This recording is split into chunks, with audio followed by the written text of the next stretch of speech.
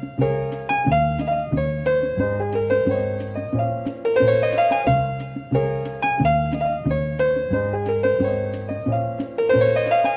and welcome to our podcast. We are the Kinotomic, a movie podcast that bridges the nostalgia of the golden age of Hollywood with the explosive modernity of contemporary cinema.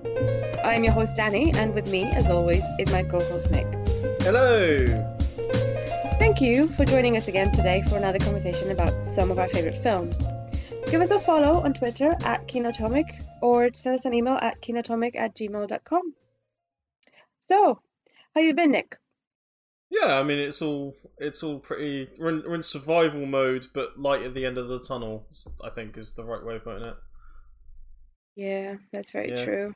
We're almost there. Spring's almost in here. End of lockdown is within our sights. So Yeah. yeah, Yeah. looking I forward to some cinema moments. I miss the cinema. I miss going to the cinema. I gotta say, like I'm probably just gonna watch the first thing that comes out, and if it's Tom and Jerry or even I will even pay money to go see Zack Snyder's Justice League in the cinema just to be in the cinema again. Yeah, that thing is going to be 4 hours long. Yeah. Oh, So really? yeah, it's out. I think it's out next week. So either next recording or the recording after, you can ask me my opinions on it, and I will probably go on like a 3 hour rant about how bad it is. Hang on. Where is it out next week? I think because it's HBO Max in the US, I think it will be like Sky or something over here. So like yeah, I'll probably just do the renting thing where I'll rent it for like a couple of quid or something, or however much it is. So when you said you might watch Zack Snyder for Hour of Justice League, you already had it in your list to watch it. Yeah, it wasn't like torture me by making me go to the cinema and watch this. You already planned to watch it. It would be in the cinema because it would be a case of I would have already seen it, and it would be the first thing out that I could see, so I would go and see it again just to be in the cinema. Yes, fair enough. I would love to see the newly announced Celine Sciamma film. Yeah, I saw the premise for that, and that looks and the reviews have been really good. I'm looking forward to it. Yeah. I think we're getting to, it's starting to look, things are starting to look a bit up, in terms of everything. One can only hope. One can only hope. But yeah, I mean, like, I'm looking forward to the cinema and stuff. But like, what's happened is Disney Plus. I think I might have said this last week, but Disney Plus have added like all the Fox stuff on, or loads of Fox stuff onto Disney Plus now, under Star. Yes.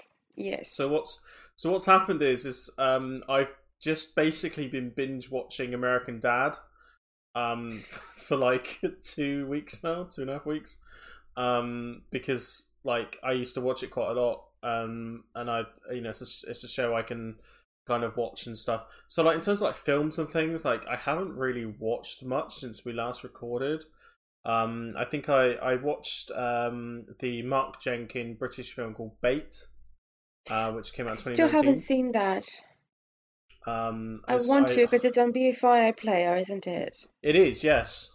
Yes, so I need to get around to seeing that, but I haven't had a chance because I'm in the process of writing my final master thesis, so I'm doing a lot of research on that front. What films have you been watching? So I have been doing, like I said, a lot of research on my thesis, which is going to be about a certain Swedish actress called Greta Garbo. I don't know if you've heard of her. Nope. No, you've not. Okay. Might I remind you that we started season 2 with a film by this Swedish actress. Oh yeah. We might have to revisit our podcast. So I've been watching some of her silent films because I had not seen them before, and I found them actually on Amazon Prime. So you've got The Temptress and Flesh and the Devil, which I've seen recently. And I was going to watch, I think it was last night or the night before, I was going to watch The Joyless Street, which was a different sort of it was not a studio film because Flesh and the Devil and The Temptress were both made in 1926, and they were made at MGM, whereas A Joyless Street was made the previous year and it was made in Europe. So basically, my dissertation will be about comparing the European films that she made with the American ones. So I need to find Joyless Street. The version that is available on Amazon Prime is only an hour long, and I've read that there is a version that's like almost 2 hours long. So I need to go to do some research online, see if I can find that particular copy. Yeah. Yeah. Some archival research needs to happen. Yeah, maybe contact the Cinema Museum or BFI. But yeah, that's kind of what I've been doing. Lots of delving into the world of silent cinema. Yeah. I mean, like, apart from Bait, I decided I realized it's been a while since I saw Blade, the Wesley Snipes film, and Blade 2, the sequel. Because I was like, you know how you're just having a day when you just want to watch something that's a bit like mindless but enjoyable mindlessness. And You know what I do when I get that? what? Well, I probably revisit Downton Abbey because it's a soap opera with incredible costumes. So it's a lot of, yeah, it's very soap opera-ish if you've not seen it, but it's got incredible costumes. And the story kind of gets you in sort of grabs you in as well. Speaking of Yes, it's. incredible costumes, I've been watching WandaVision Oh, on yes, Disney you told Plus, me. and it is utterly brilliant. It finished really well, I thought. It did do the whole standard Marvel thing, but I think Paul Bettany and Elizabeth Olsen and Catherine Hahn just killed it in their I roles. like them. I think they're very good actors. Yeah, it is really really good. I honestly I really recommend it. And yeah, like seeing Scarlet Witch, the character, properly on screen with the costume and everything, just made me very Does she happy have like because a she's 50s costume? Because I've seen some stills, I think. yeah. So what I'm Is not it going to set give in the away. 50s? Yeah, so basically what happens is each episode takes place has a different sitcom style. So like 50s is like the Dick Van Dyke Show or I Love Lucy. 60s it's kind of like Bewitched. The 70s and 80s is kind of like the Brady Bunch. Then they did like a 90s one which is more like Malcolm in the Middle, and then there was a 2000s one which is a lot like Modern Family. Hmm. And then yeah, each one kind of takes place in its own sitcom style. You find out why that's the case within the realms of this Marvel thing, and then Jimmy Woo is in it. I can't remember the name, bloody actor now plays Jimmy Woo, but Catherine Hahn is kind of like the nosy neighbor type. She's always a And nosy neighbor type, isn't yeah, but she? she's amazing. If you want to see Paul Bettany She. do the whole Dick Van Dyke thing, it's really really cool. He does that very well, and in the '90s episode, he does act a bit like Bryan Cranston in Malcolm in the Middle. Hmm. So yeah, no, it is. I think it's one of the best things Marvel has done, and it's as a Marvel fanboy like I am, I really really enjoyed it. So I recommend it. I really do. Cool. I really do. So it's a strong recommendation. But yeah, that's kind of it really. Just been a lot of Cool. cartoons, That's very impressive. like the live action cartoon we're going to be discussing today. Yes. Should we make a start? I think we should. Excellent. So, I think this episode is more or less dedicated to something that I just felt like it had to be on the podcast when I found out that Nick hadn't seen this particular film. Not Yeah. necessarily that it's my favorite film. I thought that it was something that it was kind of like it goes with the territory because it's within your remit, so to speak. It's your bread and butter. So let's start with 1989's Tango and Cash, and I've got a quick synopsis. Framed by their ruthless arch-nemesis, a mismatched LAPD crime-fighting duo has to put its differences aside to even the score with the evil kingpin who put them behind bars once and for all. So, what did you think of Tango and Cash? Right. So before I give technically I'm giving my thoughts on Tango and Cash, but I'm not specifically going to start talking about Tango and Cash. I'm going to start by bringing up the Fast and Furious spin-off film Hobbs and Shaw. Right. Don't worry, it's going to circle back round. Trust me, it's going to circle back round. Right. So in that film, you got Luke Hobbs, played by Dwayne "The Rock" Johnson, and Deckard Shaw, played by Jason Statham. They don't like each other. They have similar skill sets, and they have to team up to take on a foe that has outsmarted them for the rest of the film, right? As well as the aforementioned, the Dwayne "The Rock" Johnson and Jason Statham, you also got Idris Elba as a cyber genetically enhanced terrorist. It's directed by John Wick director David Leitch, and it sounds like a match made in heaven, right? For just for me, like. The trailers and all the marketing kind of promised all the cliches of the 80s blockbusters and the buddy cop movies, but done with the efficiency of current Hollywood. But the film, for me, doesn't work. The action in it is kind of exaggerated but hollow. They both play the same person, basically. They're both the tough guy. They're both trying to be the tough guy in the same. They're both the same kind of character. And the only time when I laughed, because they do try this whole trading barbs thing, but you're talking about the Rock film. Sorry, you're talking about film with the Rock and Jason Statham. Yeah, the Hobbs and Shaw, yeah. So yeah, I'm talking about this. Yeah. So in that in that film, they both play the tough guy. They both play the same sort of person. And the only time when I laughed. They do try to trade barbs, but the only time when I laughed is when Ryan Reynolds is on. It showed up and he did his usual thing, and it was quite funny.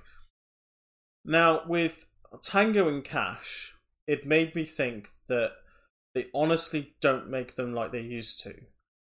The plot is pretty nonsensical. The action is quite over the top. It's quite ridiculous and pretty cheesy. Stallone and Russell, they trade the humorous barbs and they wisecrack their way through the mission, right? I enjoyed the film a lot. And I think a lot of the heavy lifting is done by the sheer power of Stallone and Russell being on screen together. Yeah. As aforementioned on this podcast before, I'm a big fan of Kurt Russell. And I think he does just enough here not to quite go into Jack Burton territory. Like where Jack Burton, is the sidekick in his own movie, but in here, like his character is like, his Gabriel Cash is like, kind of, he has that Kurt Russell charm to him, but there's a toughness behind it. There's an actual reason he's justified. Whereas in Jack Burton's case, it's not justified for him being the way he is. And then you got like Sylvester Stallone, doing his thing, but he looks weird in a suit and glasses. But I think that's the joke. Yeah, I think that is the joke. That it does play it to the joke. Like he does look weird in a suit, and but I do think he kind of plays off the straight man quite well. Mm. So, like I said, I did enjoy the film quite a bit, and it really highlights the issues with some of the modern blockbusters like Hobbs and Shaw, right? So, with this kind of film to work, there has to be some kind of anchor, and The Rock and Statham just don't have that together. Stallone and Russell really keep Tango and Cash going. They keep the silliness of the action and the set pieces. Kind of they don't feel like padded extras. Yes, okay, they are ridiculous. That teched out SUV thing with the minigun on the side was pretty ridiculous. The prison escape sequence was pretty ridiculous, but Did you believe the jaw on that guy? Yeah, it was insane. It was properly insane. I mean, like that's like it's a cartoon. It's insane. Yeah, I don't know what was up with that, but like like it just felt natural. It felt, I don't know, it felt right for it to be Yeah. like this. Um, and whereas in in Hobbs and Shaw, the action in that didn't do anything to kind of serve the film other than just to be there for the sake of being there. So I I really do think that they don't make them like they used to. And when this film started off, I was like, this is the most 80s film of 80s films I've seen for a long time. And That's a good thing, right? it is a good thing. And what's also quite funny is that I found out that this was one of the last films to be released in that decade. Yeah. So it's kind of serves up the whole of the 80s in this 2 hour thing, 80s action films, in this 2 hour thing. I mean, it does have its flaws. Like Yeah. And you I got can talk about them in a minute, but yeah, you go ahead. it has got its flaws. Like Brian James, who is in fucking everything. It. I mean, if you all right, so Brian James, he was in Blade Runner. He was in Yes. Fifth Element, The Player, 48 Hours. I said, the other week I was Yeah. watching Low Hill films. He was in freaking Red Heat as well. And I was like, what the fuck isn't this guy in? And he does this. All of the 80s Yeah, action and he does flicks. this awful English accent. The most cartoonishly awful English accent. I saw James Hong, and I was like, oh my shit, it's James Hong, and he's not even in the film. Like, he's in the film, but he's not doing anything. The villain is a nothingness character, and I honestly think Terry Hatcher, whilst utterly stunning, was really underutilized in the Yeah. film. And Yeah, I'm not a big fan of hers, but I just felt like, yeah, wasn't just doing anything, just yeah, sitting yeah, there looking looking pretty. yeah, for an actually a really good sex joke between her and Kurt Russell, and the misunderstood moment in the flat, which is quite funny. But like I said, it does have its problems. It's not a perfect film. It's not a great film. It's not but it's a very very good, enjoyable watch. Yes. And that's kind of where I'm at with it. Like Hobbs and Shaw, to go back to that, it is a very it's an okay modern blockbuster, but it doesn't do its premise any good in the whole buddy cop thing. This film, Tango and Cash, totally nails what you would expect from a buddy cop film. Like I said, I watching 48 Hours with Nick Nolte and Eddie Murphy, the whole kind of dual thing. You got Lethal Weapon with Mel Gibson and Danny Glover. Long Kiss Goodnight. Yeah, Long Kiss Goodnight with Samuel L. Jackson, Gina Davis. Like the Oh my God, I kind of, love that movie. and then when we the other month we had Kiss Kiss Bang Bang. Yeah, Val Kilmer and Robert Downey Jr. And I'm hoping in a minute when we'll talk about The Nice Guys, but like they kind of perfectly encapsulate what makes a buddy cop film works, and Tango Cash is a perfect example of that. And Hobbs and Shaw just did not work, did not do it well, because it was made with the wrong. It was made. It's kind of weird for me to say this because it was made like 2 years, like a year or so after Nice Guys, but like it's kind of made with a different kind of set of criteria, and it's like they don't make them like they used to. And I think Tango and Cash is a perfect example of that. So yeah, Good. good. I was, yeah. I'm glad that you enjoyed it. Like you said, it wasn't a film that I chosen because it's a great film, because I admire its craftsmanship. It's just a bit of silliness, and I really enjoyed the banter between the two, and I think both Sylvester Stallone and Kurt Russell were at the top of their game here, and it kind of shows that they took the film and they just had fun with it.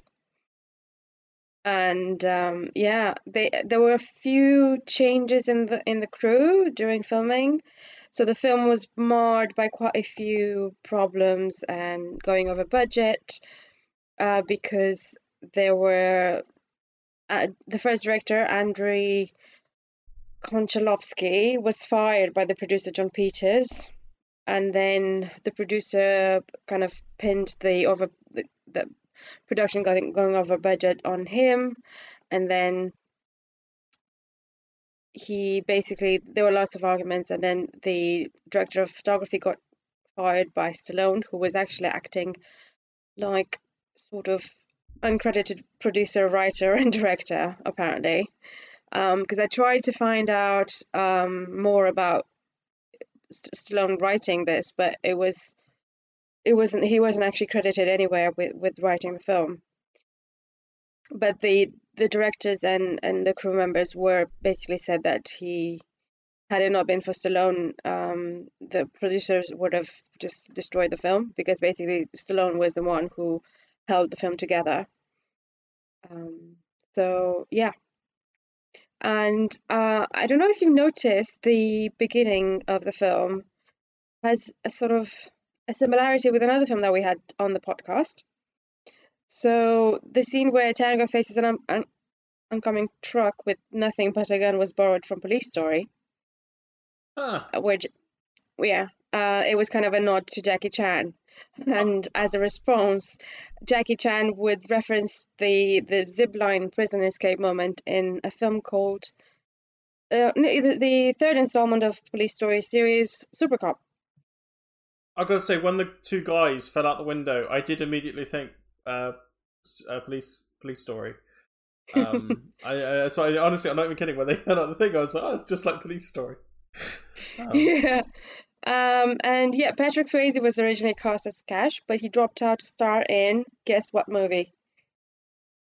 Roadhouse. Same year. Yeah, Roadhouse. And Kurt Russell was supposed to star in Bird on a Wire alongside his life partner Goldie Hawn, but he had to drop off because he was doing this film, and the role was recast with Mel Gibson. And I still haven't seen Bird on a Wire. I've seen some bits of it. Yeah. Yeah. But yeah, like I said, it's quite an enjoyable buddy action flick. Lots of cliches and quite a lot of like cliched one-liners, but I think they still, I don't know, they might have not aged very well, but they're still laughable. I think they're still quite funny. So yeah, apparently when Brian James was originally hired to play Requin, it was a very small role with just 2 lines, and he was trying to figure out a way to make his character bigger, and he gave it that horrible Cockney accent. And then Sylvester Stallone loved it, and then he basically rewrote the story to give him a bigger role. Of course, Stallone loved it. That's just, yeah. It is utterly I found that information, and that's what made me think that Stallone had a bit of a say in the running of the show, because most of the people who got fired, because there was, let me see. So John Peters fired Konchalovsky, and he was replaced, but with Albert Magnoli, who filmed all the chase and fight scenes and the ending. And then I think the director of production was also fired, but I'm trying to find out who. Yeah, so Sylvester Stallone fired the original director of photography, Barry Sonnenfeld. Oh, wow. And then you said Barry Sonnenfeld? Yes. That's Coen Brothers Barry Sonnenfeld. He worked with the Coen Brothers. Yeah, he had him fired. On Blood Simple and Miller's Crossing. Yes, that is correct. Yes, he fired him for some unspecified reason, and then he got him replaced with Donald E. Thoren, who had shot Stallone's movie Lock Up. This is from Wikipedia, really. Yeah. But yeah. I mean, Stallone at the time. I mean, his star his star power. I mean, he also did a bit directing. I think he did. He Yes, did do yes, Rock. He did do Rocky 4. yeah. And I think did he do Rambo 3? I can't remember if he did. One other. Did you get the No, Rambo he didn't do joke? Rambo 3. I did see the Rambo joke. I thought that was quite funny. It I is really honestly, enjoyed that. it's really interesting. Like if you're thinking about it, like because this film came after Rambo Part 3, like it's really Yeah, interesting looking at how Stallone looks in Tango and Cash with the suit yeah. on and stuff. Because like Did you know that those were Rambo's his real glasses? really, They're not props because he usually wears contact lenses in the films, but ah, he's nearsighted in one eye, but he basically just kept his glasses on for the film. huh. Well, it's just like because Rambo, the character John Rambo in especially in the third one is just a character of what a muscled action hero looks like. It became an ongoing joke between an ongoing thing between him and Arnie about who could kind of look the most ridiculous, in Yeah, terms of like the bulging muscles and stuff, and like and seeing like Rambo in a suit, we do get a glimpse of the muscles and stuff, when he's in the prison and what have you, but he does kind of seem to kind of tone it down. We see Kurt Russell topless more than we see Sylvester Stallone. So yeah, I think that was quite interesting. yeah. So apparently, I found a bit of information about why Barry Sonnenfeld was fired. I think that was the problem with the way he was lighting it, the shots. Maybe he was being too artistic for Stallone. God knows. I mean, it is Barry Sonnenfeld. He directed the two Adams Family films and the first Men in Black. We don't talk about the other Men in Black films, but they I have a don't. very very distinctive style. Yeah, You think about Blood Simple and Miller's Crossing. I think he also did Raising Arizona as well. Like they have a very very specific look, and I true. can't imagine that working with a film like Tango and Cash. Yeah, no, I think one of the reasons that people got fired left, right, and center was that, from what I've gathered, was that Stallone had a vision in his mind and he just needed people to sort of comply to that. Yeah. And the vision was just to make a silly film, really, because that's what, he wanted. And I think, like you said, based on the performances of the two main actors, he just managed to do just that, to just, have a bit of fun. Yeah, And not they and not did make pull a it off. serious film, because I don't think that was the point. Yeah, they did pull it off. They did pull it off. Yeah, I think Yeah. I think they did. I quite like the chemistry between them. I think I've seen this film about 3 times, and it was the first time I saw it. It was a very very enjoyable experience, enjoyable surprise, because I was, as you know, I'm not a big fan of 80s cop buddy movies at all. I don't think I could sit through Lethal Weapon. I can't even remember finishing Lethal Weapon because I was just bored. But this, I'm sorry, but I was. I mean, the Whereas first Lethal this Weapon was just film really is enjoyable. the first Lethal Weapon film. Is written by Shane Black, and it is quite dark. Like it I deals with like Mel Gibson does some proper serious acting in it, and then like the second one, it falls into a bit more kind of a silliness buddy cop thing, and then in the third one they bring in Joe Pesci just to kind of even add a bit I more do remember. comedic Joe Yeah, Pesci, shall I add? yeah, because he could be quite scary. Yeah. He could be quite scary. Um, but yeah, I do remember that there was a lot of like talk of suicide and that sort of thing in first Lethal Weapon.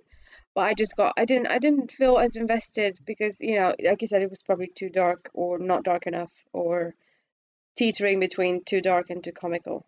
Don't know. Yeah. But um, speaking of Shane Black, unless you've got anything more to add on Tango and Cash. No, that was kind of it. I mean, it probably will be one of those films that I might rewatch every now and then or something just to be like, oh, I kind of need something on in the background. I kind of need something enjoyable to watch, so I might put it on or something. So yeah, no, I'm quite happy to have seen it. Finally seen it. Cool. Yes. Very good. But yeah, speaking of Shane Black, We move on to our second Shane Black film of the podcast. Probably the last Shane Black directed film we're going to do, because Iron Man 3, we're not going to do that, and we've both seen it, and I really don't want to talk about The Predator because that makes me sad. I've seen The Predator. Why does it make you sad? The most recent one. Oh no.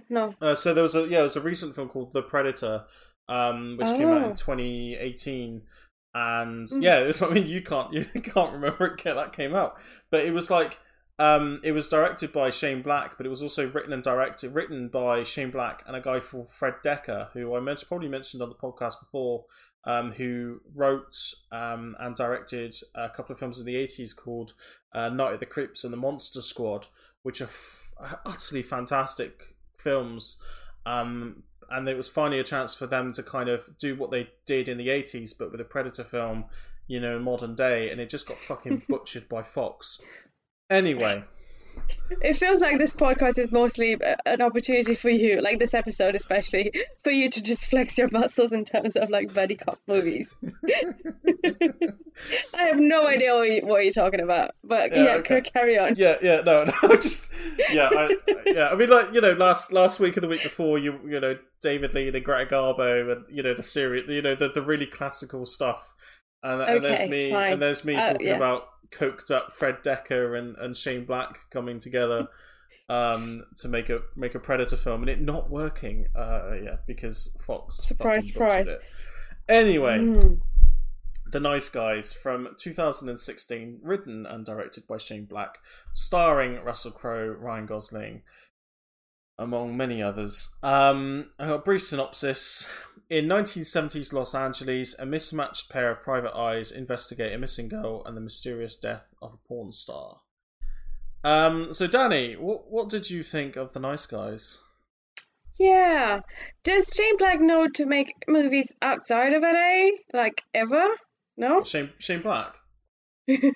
Yeah, no, he does. His pet project is like, okay, we're going to set it in Los Angeles and we're going to film it this way. And Christmas has to be in it, yeah. It was just a bit like a deja vu when, from Kiss Kiss Bang Bang slightly. But I did enjoy it. I found it quite silly. Not as funny or as charming as Kiss Kiss Bang Bang, unfortunately, but still very good and enjoyable. I have to say I'm not the biggest fan of either Russell Crowe. Sorry, we've had Kurt Russell, now we've got Russell Crowe. I am a big fan of Kurt Russell, not a big fan of Russell Crowe. Neither of Ryan Gosling's, I'm afraid. I'm not buying him. I don't know. I did enjoy the performance of the little girl played Holly. I thought she was very good. Anjali Rice. Thank you. Yeah. She was very good. I wanted to see more of her. What can I say? The sort of cinematography and pacing and direction felt quite familiar. As I said, it felt like a rejig of Kiss Kiss Bang Bang without Robert Downey Jr. or Val Kilmer, but kind of like same vein. It did feel a bit like the Echo sort of warrior thing was kind of jammed in there and didn't have much to do with the rest of the film. I kind of, as someone who, as you know, takes the climate issues quite seriously, I just felt it felt a bit like an afterthought. It didn't feel, it was kind of half cooked. So I would have wanted to see more development on that front. But I think there were so many elements in the story that demanded your attention that it was just a bit too difficult to sort of do justice to all, I suppose. But yeah, there were lots of ridiculous action scenes that were very silly, and they always had a very silly, funny ending. I really enjoyed seeing the bad guy, the hitman. I think I wish he had more screen time. He was very chilling. And Matt Bomer. Yes, he was Yeah. just like, oh my God. He was very good looking, but very scary. And you're like, oh my God, what? You don't even know what he's going to do next. And I kind of wanted him to not be, beaten up by Russell Crowe so easily. I kind of wanted a bit more, you know, work because he felt invincible. So to be beaten up so easily, it just felt a bit of a cop out. Um, so yeah, I wish he had more screen time, and it felt like he was a proper villain. So was Kim Basinger. Wow, my God. Um, yeah, I kind of expected her to be like the older femme fatale of the story, but I felt like she deserved again more than just 3 scenes. She was so gorgeous, though. I was like, oh my God, how can you be so gorgeous? Yeah, it was a fun film. I spent the whole film trying to place the girl, sort of figure out who was the actress playing Amelia. So when the movie ended, I had to look it up, and she's the one who played Anne Rankin in Fosse Verdon, Yes, she did. and which, like you said, it was an exquisite miniseries, and I think I gobbled it up in a week. And we might have Yes. to do a Fosse special, as I still have not seen Cabaret. So yeah, Oh write that down. my I know. god. Yes. Final things from me. I like the cinematography, like I said. I like the disco music. Lots of glitter, as it should have been. It had a really good feel of the 70s, although some of the songs were very well chosen, and I was like, this can't be right. So I did look up some of the goofs, and there were quite a few big ones. If you want, I mean, the film takes place in 1977, so I think if you want to have the 77 vibe, make sure you don't have music that was released later than 1977. I know this could have been easily remedied with just a bit of research. Boy, I hope And somebody was fired for that blunder. I do hope so. I mean, come on. This film was released in 2016. It was, it wasn't like 1990s where you didn't have Google. Yeah, but like, I mean, are you? But I mean, What? there's an idios. There's like, well, I'm trying to think of the film. Um, oh my god, there was a film that I saw. That a freaking that was it, Marie Antoinette. Like, I mean, are you gonna like Yeah, because but they? that had a purpose, apparently. Don't get me started on my internet. I know the Converse,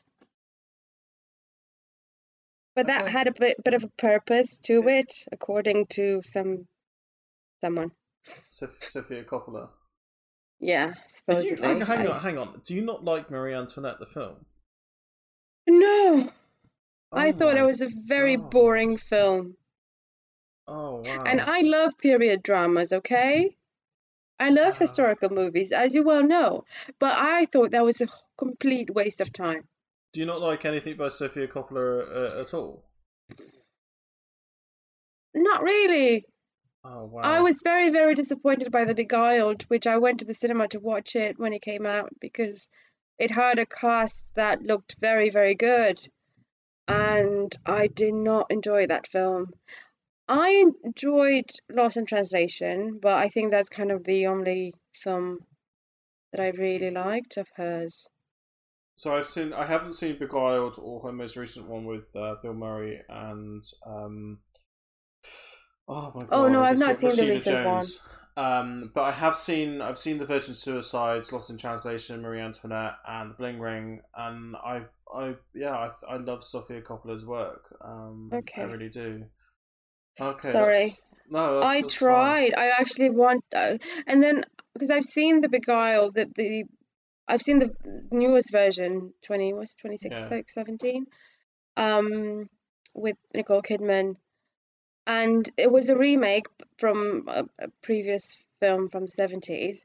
And as a curiosity, I went and I watched the other one, and it just felt a bit more compelling. And what because I read a bit about The Beguiled and what Sofia Coppola went and did with the film and the direction it took, and she basically removed a lot of characters that were in the original story just because she wanted to simplify the story and focus more on the characters that she had. But I didn't feel like it gave those characters much more depth either. Okay. It just dragged it all on for no particular reason. And yeah. I might actually watch The Beguile between now and the next episode just to have an opinion on it and come back to it. Because I'd be interested to kind of thing. Yeah. But anyway, we're a bit of a tangent for Sophie. Yeah, sorry, just to it was a bit of a tangent there. But just to conclude, I think the music could have been better chosen. I'm of the opinion that music is very important in a movie, and they could have had some really good songs released pre-77. I mean, come on, Rumors was released that year. They could have had a few songs off that. They could have, they had one Kiss song, but they could have had more, I think. Anyway, that's me done. Okay, all right, no, that's all right. So it sounds like you enjoyed it, but I did. I did enjoy it. Yeah. I did laugh out loud quite a few times. I really enjoyed the chemistry between the two main characters. Russell Crowe really beefed up, didn't he? Not in a good way. No, he put on a bit of weight for it, yeah. Yeah, and apparently he wasn't able to get it back down. It just seems to just snowball. But yeah, I enjoyed it. It wasn't Kiss Kiss Bang Bang, and I think having seen that first, the charm of it, I don't know if they were ever able to recreate it anyway. So it would have been very difficult to sort of recreate that. And I might be doing a disservice to compare the two, but it's hard not to when they're very similar. Yeah, they are quite similar. Yeah, no, I mean, I like this film a lot. I really, really do. I don't know if I prefer it. I think they're very, very similar films. And I think I like them both equally. But this is probably I think this is the one I've rewatched the most.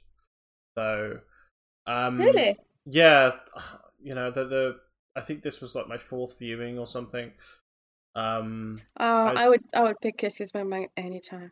I think the chemistry between Ryan Gosling and Russell Crowe is utterly excellent, and I'm a big fan of Ryan Gosling, and that I like the way I think he's very, very good at what he does, and I think what Nice Guys does very well is that it doesn't. It's a different role for him. You don't see Ryan Gosling usually playing this kind of role. I really enjoyed his screams. Yeah, he screamed quite a few times like a little girl, and I just liked it. It's like, yeah, you go, Ryan. When he breaks his arm, it's the funniest thing. Oh my god, yeah, that was It was really funny. And I think I think Russell Crowe does he is quite the straight man, but he does have these knowing looks at Gosling whenever he says certain stuff, like when the cop pulls him over for something and he says something, and then Ryan Gosling just turns around and says, "Oh, you know who else was just following orders? Hitler." And the look that Russell Crowe just gives him, it just kills me. It's like, seriously, just listen to yourself. I do agree. I do think that kind of magic between Kilmer and Downey Jr. can't be replicated, but I think Crowe and Gosling do a very fine job, and otherwise. So I hear there's a cameo of Robert Downey Jr. in this film. Is there? You don't know? I don't know that. Hang on, I'm going to look this up because I've seen this film 4 times. I can tell you. Or you can look it up. Go on, apparently he plays the dead.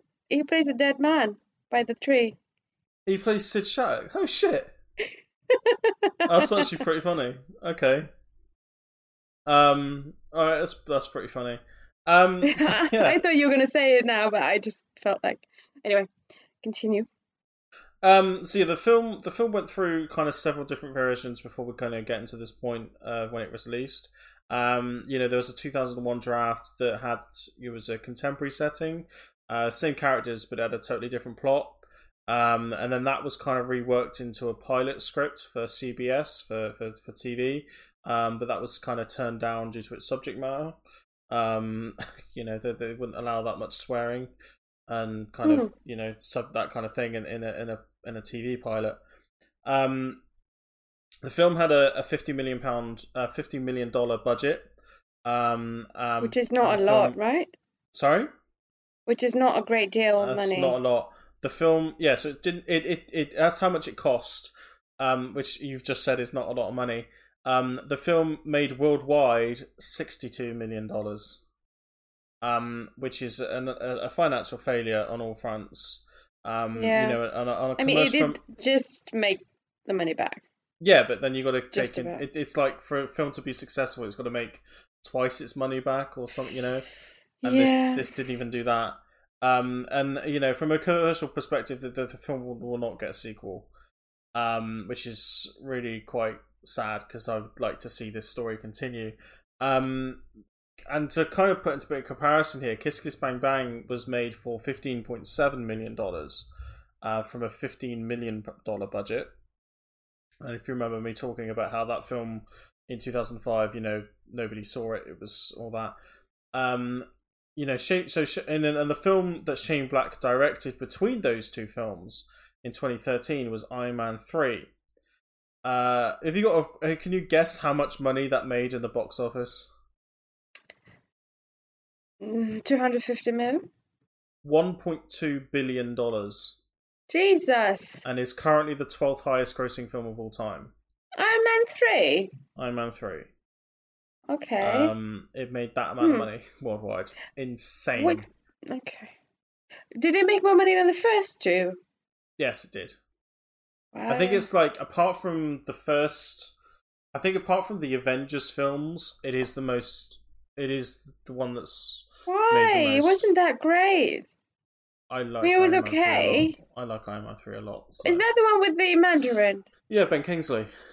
Yeah, it was fun. It was good. But yeah, no, it made $1.2 billion worldwide, which is it's insane money compared to the two other films he's made.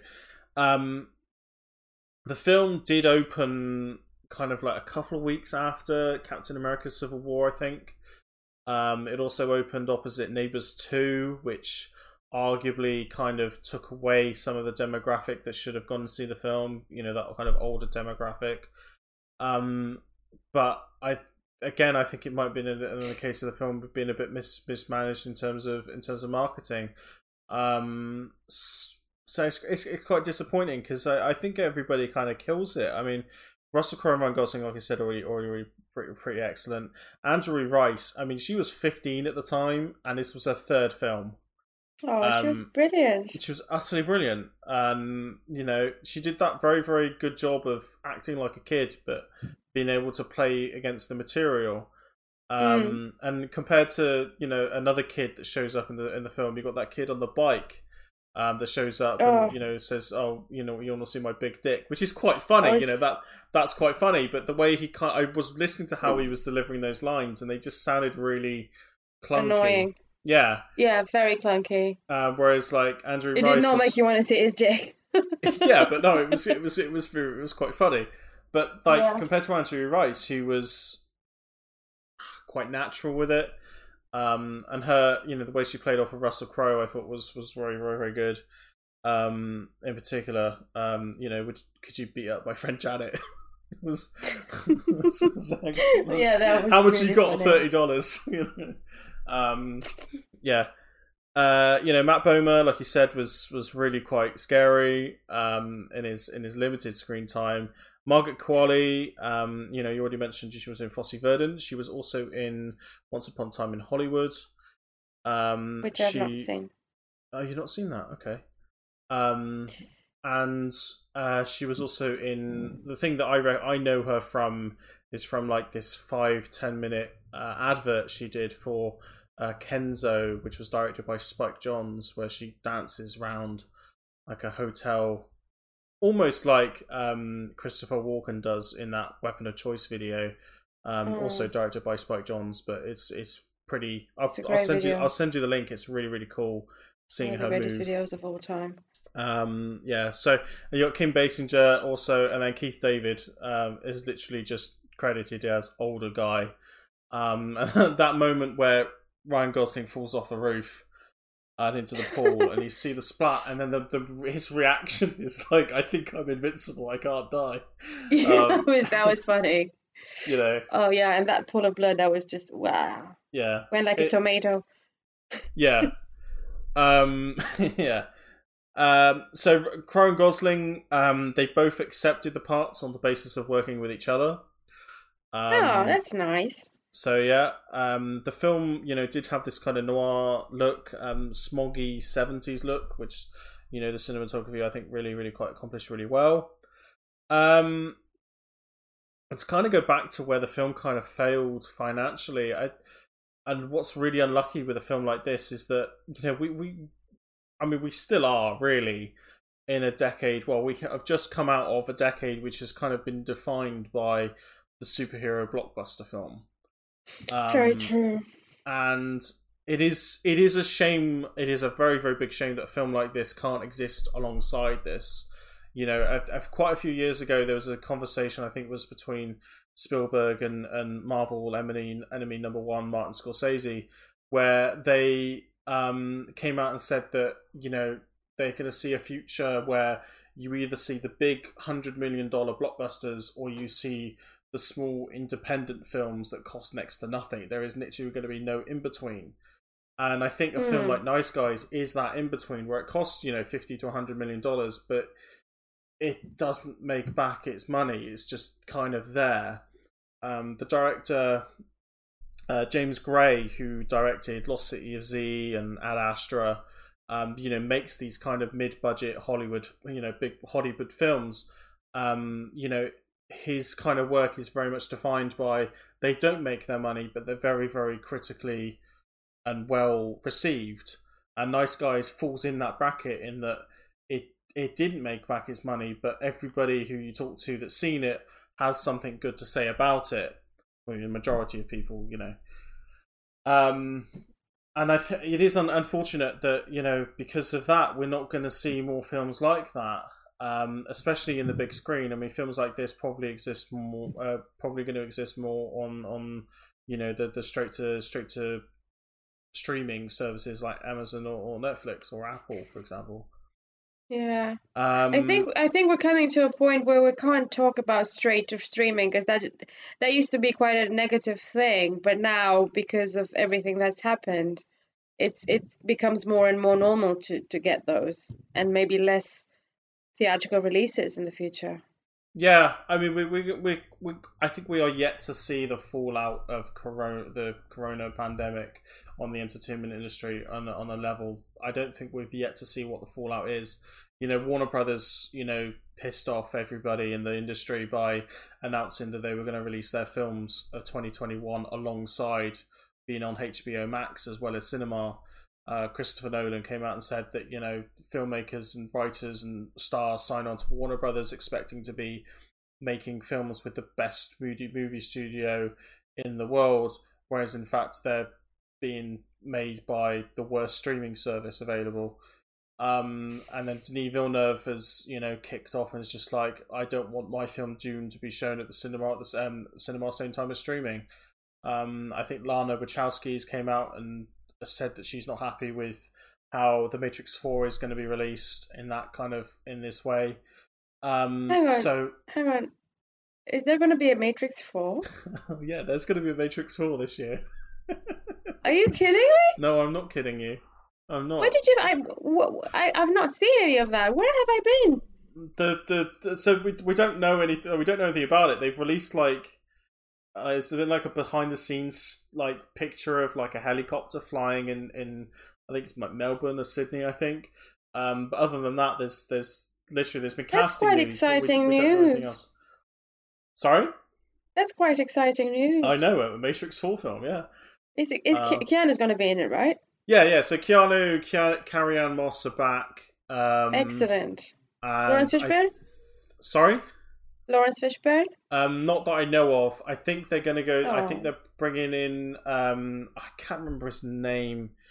I'm just gonna have to look him up a second because. Joe Pantoliano. No, he got Sorry. killed, didn't he? The bad guy. I'm forgetting who got killed and who didn't. I need to revisit the three Oh yeah, so matrices. Yahya Abdul Mateen, he is going to be in the Matrix 4, presumably as a young Matrix, not Matrix, Morpheus. That's what kind of people think he's going to be. But he's a very, very good actor. I like him a lot. He was in Watchmen, the HBO series Watchmen, and along with many other things. He's in the new Candyman film as well.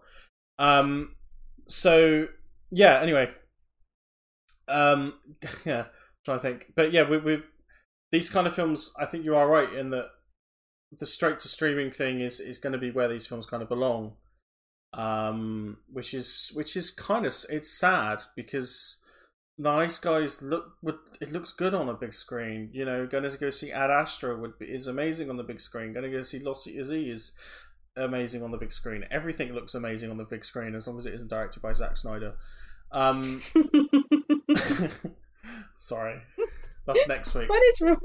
Fine, yeah, that's next week. Okay, that's next week. That's whenever I get to rant about that. But yeah. So Shane Black actually said in an interview on Slash Film, this is before the film opened. So this is before the film opened, right? He said, "We know these characters so well. That's why it seems so effortless in my mind, the idea of continuing to do it, making the sequel, for instance. Because we have all these stories and these scenes that we can use, it feels very familiar. This is sort of a tasting menu, this one, of all the different types of scenes that is bringing out these characters. Now you know who they are, and now you know how they react in situations. You have this little menu of all the different hors d'oeuvre. Now, I'd love to serve up another case for them. I'd love to write the sequel. Here's the problem. We've got to make money, so let's hope it opens." And even after it opened, and on the kind of the word on whether it was gonna do a sequel, this was he said, "I think it's a little premature to consider a sequel. I don't believe in jinxes necessarily, but we really need people to see this one before we can even talk about that. We're up against some stiff superhero competition. We just need people to, maybe see Captain America 6 times, but not the 7th, and see us instead." And that kind of really sums up where things are. Like, people would rather go and see, these big blockbusters. I'm not singling out Marvel here because I think it is a problem with all modern blockbusters in that they'd rather go see these films multiple times than rather taking a chance on something that's a bit smaller, and finding themselves pleasantly surprised by it. So we'll see. Maybe like the success of a film like Knives Out, which came out in December 2019. That did very, very well in the box office, and that is in that bracket of a mid-range budget Hollywood film. Hopefully there is. Yeah, but did you see the cast of that? Yeah, that's what I mean. But like, this cast had a good cast. Ryan Gosling, Russell Crowe. You have the star of Gladiator, and Ryan Gosling, was hot off the back of Drive, and The Big Short came out the year before. I can't remember when the fucking hell Big Short came out, but you know what I mean. It was 2015. Yeah, so like Ryan Gosling, he's Drive, Big Short, Crazy Stupid Love. He was in the fucking Notebook. Everybody loves the Notebook. I don't, but like he's a big name, but nobody went and saw it. And I remember seeing the trailer, and I would have probably gone to see it, but it just slipped through the net.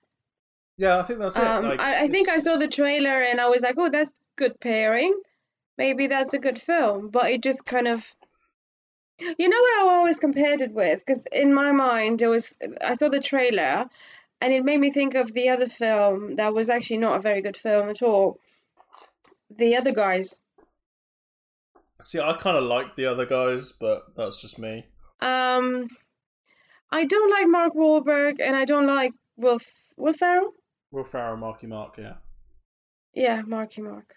I just don't like, and I don't know how I got to seeing that film and not this one, but it just I think it was on television, and I just watched it, and yeah, it's not a very good film, and this is much better, and I wish I'd seen this one instead.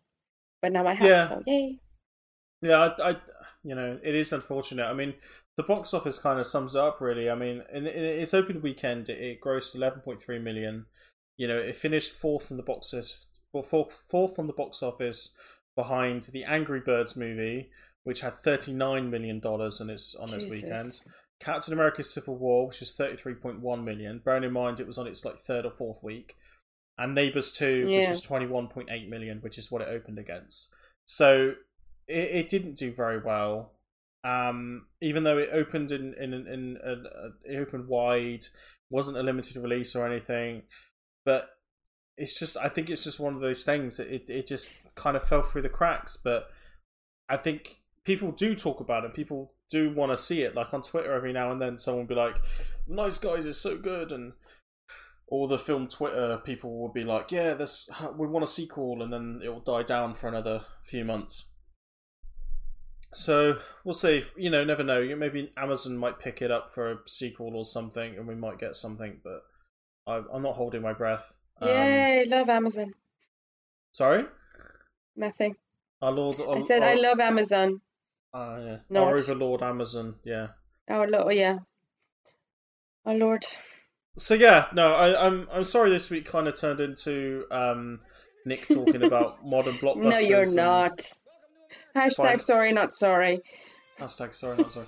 Yeah, no, I am sorry. Like, this week has kind of went into like me talking a lot about Hollywood and where things are at the moment. Like I said, it is kind of my thing.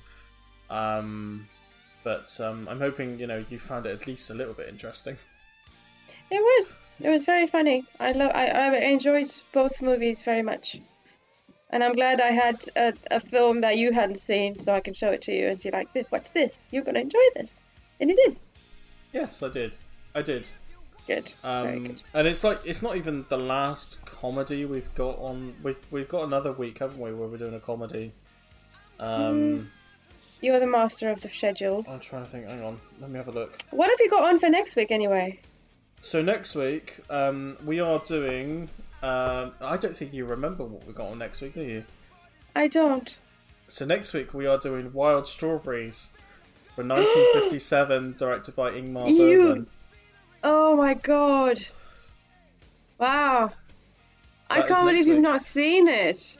Well, I can't believe you've not seen Wild Strawberries. I'm actually looking at my DVD copy right now, so... and we are watching that alongside It's Such a I'm going to repeat that. It's Such a Beautiful Day from 2012, directed by Don Hertzfeldt. A very, very I don't even know what film. to expect. Yeah. But we kind of went... What did we say? It was like contemplating life? Was that the kind of... Yeah, I think that's what the sort of theme I gave you, contemplating yeah. life and mortality and that sort of thing. Yeah. For those that have seen It's Such a Beautiful Day, you will twig and be like, oh yeah.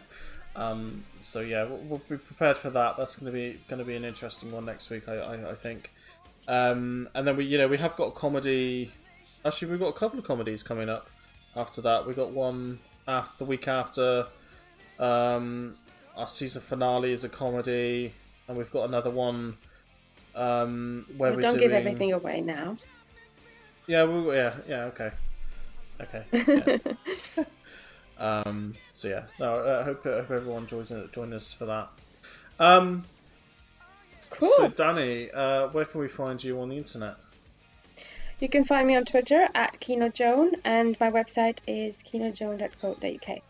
And you can find me on the internet at Nick S. Chandler on Twitter, and my website is superatomivision.com. Our Twitter, Podcast Twitter, is at Kinotomic. Drop us an email on Gmail at kinotomic at gmail.com. What do we want to find out from our listeners this week? What are you looking for when the lockdown is over, in terms of movie viewing? Yeah. Is there anything on the schedule that you know of that you want to go see in the cinema when it starts off again? I do joke about going to go see Zack Snyder's Justice League in the cinema, but I think maybe seeing something as meant for the big screen like that. Yeah, I think you're Be- gonna go see it. I'm sure you will. Yeah, and I'm gonna hate every minute of it. Anyway, on For that note, you. on On that that note. note, thank everybody. Thank you for listening. It's a goodbye from me. Thank you for listening, and it's a goodbye and a thank you from me.